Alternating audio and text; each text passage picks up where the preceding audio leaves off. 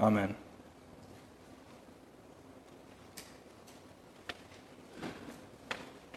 Well, Paul has a secret to tell you. Paul has a mystery. He has some knowledge that he wants to let you know about, that he has let you know about. However, I get the sense from some of you here that you might not exactly be the biggest fans of the Apostle Paul and might not be overly excited to hear this mystery that Paul has to disclose.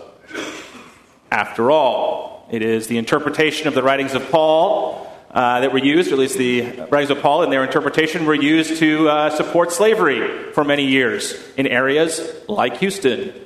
It was the writings of the Apostle Paul that have been used to suppress women and tell them that their places are beneath those of men. It's the writings of the Apostle Paul that have been used to tell LGBT people that they don't belong in the church.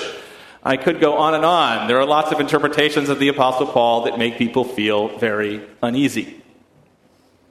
And yet, in spite of that, Paul is the first theologian of the church. He's the one that took the teachings of Jesus, the acts of Jesus, and put them in a theological framework for the first time. No one else in Christian history is as significant for our faith today than the Apostle Paul. And so I'd like to ask you to put aside maybe some of those reservations and hang-ups you might have and focus on what Paul has to say.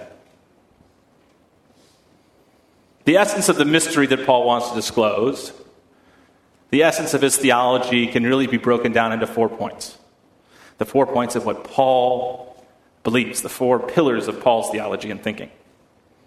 The first one, the first key point for Paul, is that the revelation that he received, the revelation that he mentions in Ephesians 3, is one that he received directly from Jesus.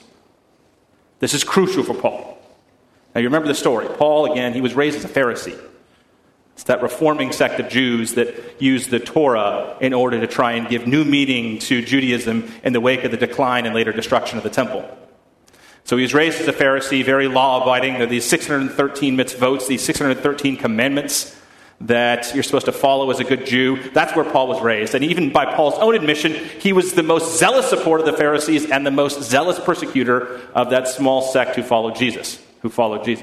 And then one day, Paul's heading up to Damascus, and on his way to Damascus, he gets struck down and has this incredible, overwhelming revelation of the risen Christ.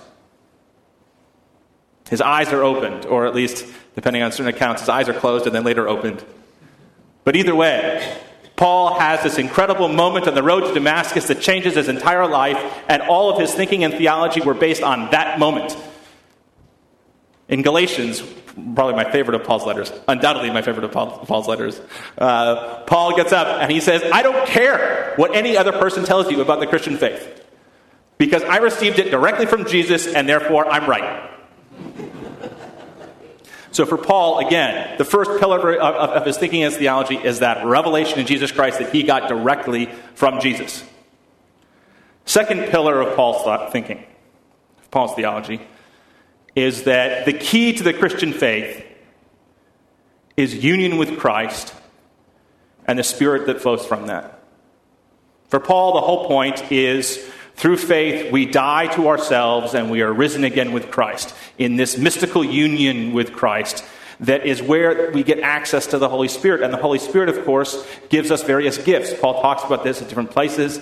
He talks about the fruit of the Spirit in Galatians, saying, when you have the Spirit, you have love, joy, peace, patience, kindness, generosity, faithfulness, gentleness, self-control. Some of you, I'm sure, were taught to memorize those as a kid. This is what comes from the fruit of the Spirit. And so Paul, again, was in arguments with other early Christians who might say, you have to follow the law, you have to be a Jew first before you can be a Christian. And Paul's second big point is, no, you don't. Once you have union with Christ, once you get access to the Spirit, you can live in the Spirit. You didn't get the Spirit by following the law. You got the Spirit directly from your belief in Jesus and that union that you have with Christ. That's like point 2. And again, in Ephesians chapter 2, the chapter before the chapter for today, he talks about how Jesus broke down the wall that separates Jews and Gentiles. That because of this second pillar, the revelation in Christ is open to all people. Those are the first 2 things. Revelation of Jesus, life in the Spirit through union with Christ. Third sort of pillar, I would say, is that, or at least point that I would bring up, is that Paul then interprets Scripture, which for him is the Hebrew Bible, the Old Testament. He interprets Scripture entirely through the lens of his revelation in Jesus. So because of his revelation in Jesus, he reads the rest of Scripture through that one lens. The classic example of this is in Galatians 4, for those of you who are good Scripture nerds. Galatians 4, where he talks about this allegory of Sarah and Hagar. He has an interpretive framework that he uses that would shock and horrify other Jews at the time, but it's justified through his revelation in Jesus. That's how he interprets Scripture. That's the lens that he uses.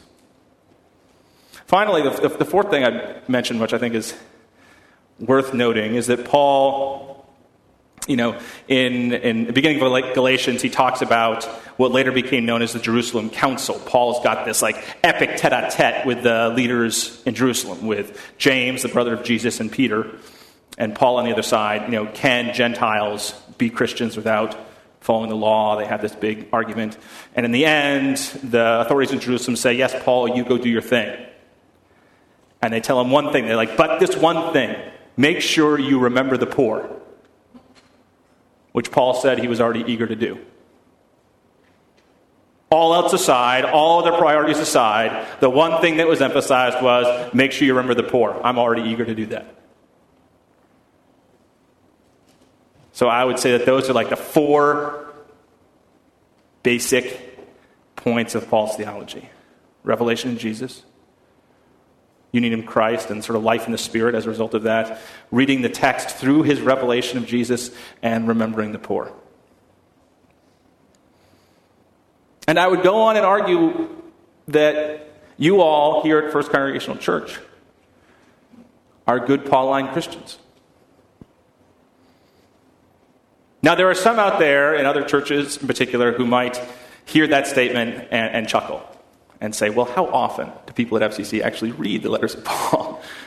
Do they actually like what's written in the letters of Paul? There can be certain points where you're reading through the letters of Paul and you pause and you're like, I'm not sure I get what Paul's going there. So this is where I bring up another Paul. A Paul that I like very much, those of you who know me. It's Paul Tillich. He's a mid-20th century German-American theologian. And in this case, I think it's important. Paul Tillich starts his systematic theology by talking about the nature of language. All language is symbolic. All language is a symbol. Language is arbitrary. So let's say this, okay? This right here is a pew. But there's nothing inherent in the word pew that has any pewness to it. It's merely a pew because we all agree that, oh yeah, pew means this. Now, if you have no reference to what a pew is, the word is meaningless. Same thing with all of our theological concepts. Christ, the Christ, God, salvation, the second coming. All these different aspects of our faith are symbols, just like every other word is a symbol. But those symbols, just like pew, have no meaning if you have no reference points. In order for any of those things to have any meaning to you whatsoever, you have to have some sort of reference point in your life. And so Tillich argues that every person, regardless of who you are, has to engage in correlating these great symbols of the faith with something that has meaning in your life. If there's no correlation between those two, those symbols become empty symbols and meaningless. It's his famous method of correlation. It's something that every single person does who seeks to have meaning in the faith. It's just some people have more intellectual integrity about it than others. So we admit here at FCC that that's what we do. We know we have to translate these concepts into concepts that mean something to us. Otherwise, they're meaningless. Everyone else out there does it. We're intentional about it. We try and be intentional about it. Which brings me back to Paul. For me, my own faith is based on a revelation of Jesus Christ. Now, I did not have a moment on the road to Damascus. I was never knocked off my horse, okay? I never had scales in my eyes that then were falling away when I was in Antioch. That didn't happen. Or Damascus. That didn't happen. But when I was in 8th grade, I remember after I had read the Gospels for myself, I was walking on the streets of Wellesley, where I grew up, with my dog, Toby, or our dog. And I'm walking there, and I remember having this profound experience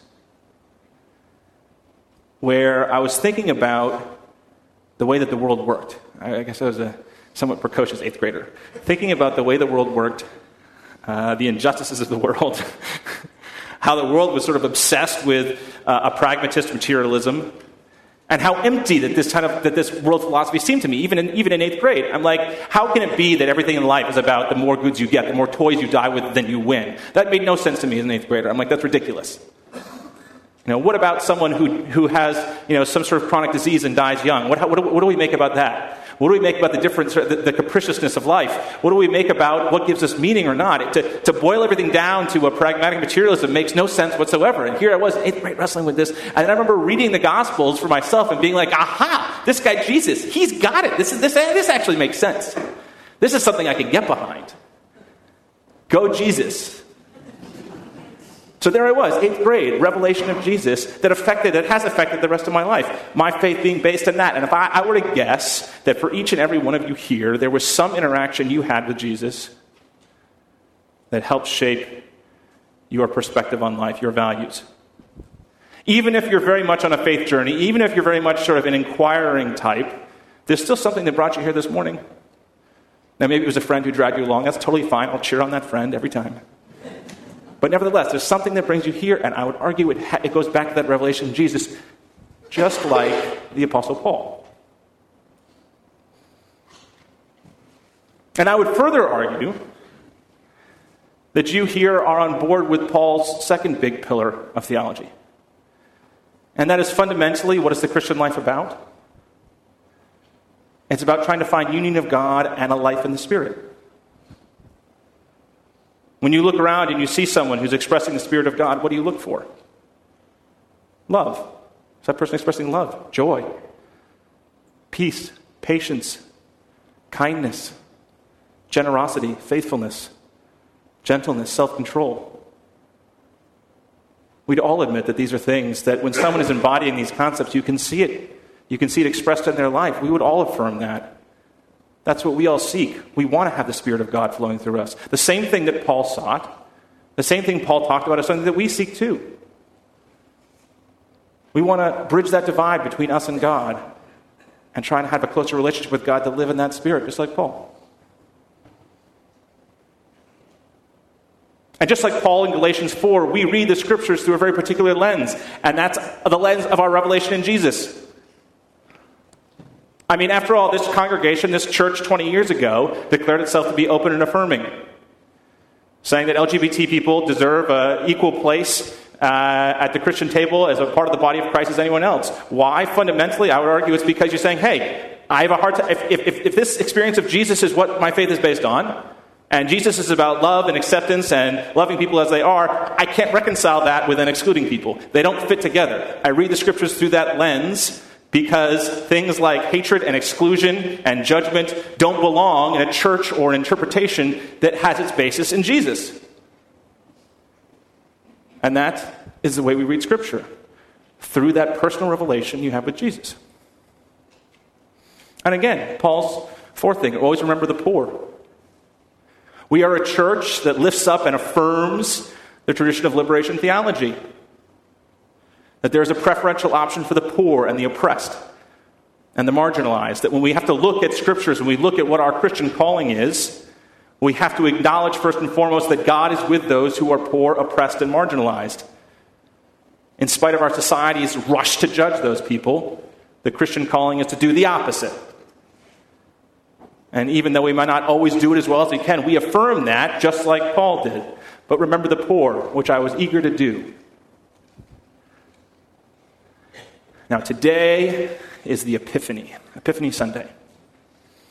Usually when we think of Epiphany Sunday, we think of the three wise men bringing gold, frankincense, and myrrh. I mean, Tom was pointing out his great tie that's got the three wise men on it. We're probably one of the only churches in Houston that's not singing We Three Kings right now. But the Epiphany fundamentally is not necessarily about the three wise men. It's about what they represent, which is the revelation of Jesus to the world.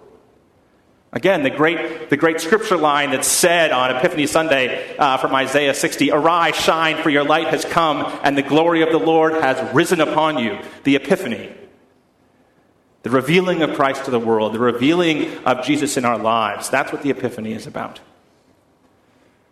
And this morning I'm trying to tell you that mystery of Paul that he tries to reveal, that same Epiphany that Paul talks about, the same mystery that is the basis of his theology, is something that you all here share.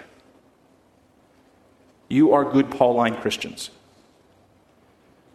You are good Christians who are firm in a long-standing 2,000-year tradition of the faith.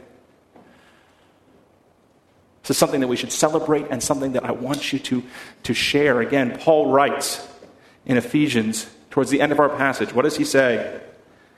He says he does this. He shares this mystery so that through the church, the wisdom of God in its rich variety might now be made known to the rulers and authorities in the heavenly places. The rulers and authorities in heavenly places, those principalities and powers that work against the goodness in this world, we here as the church are a witness against that.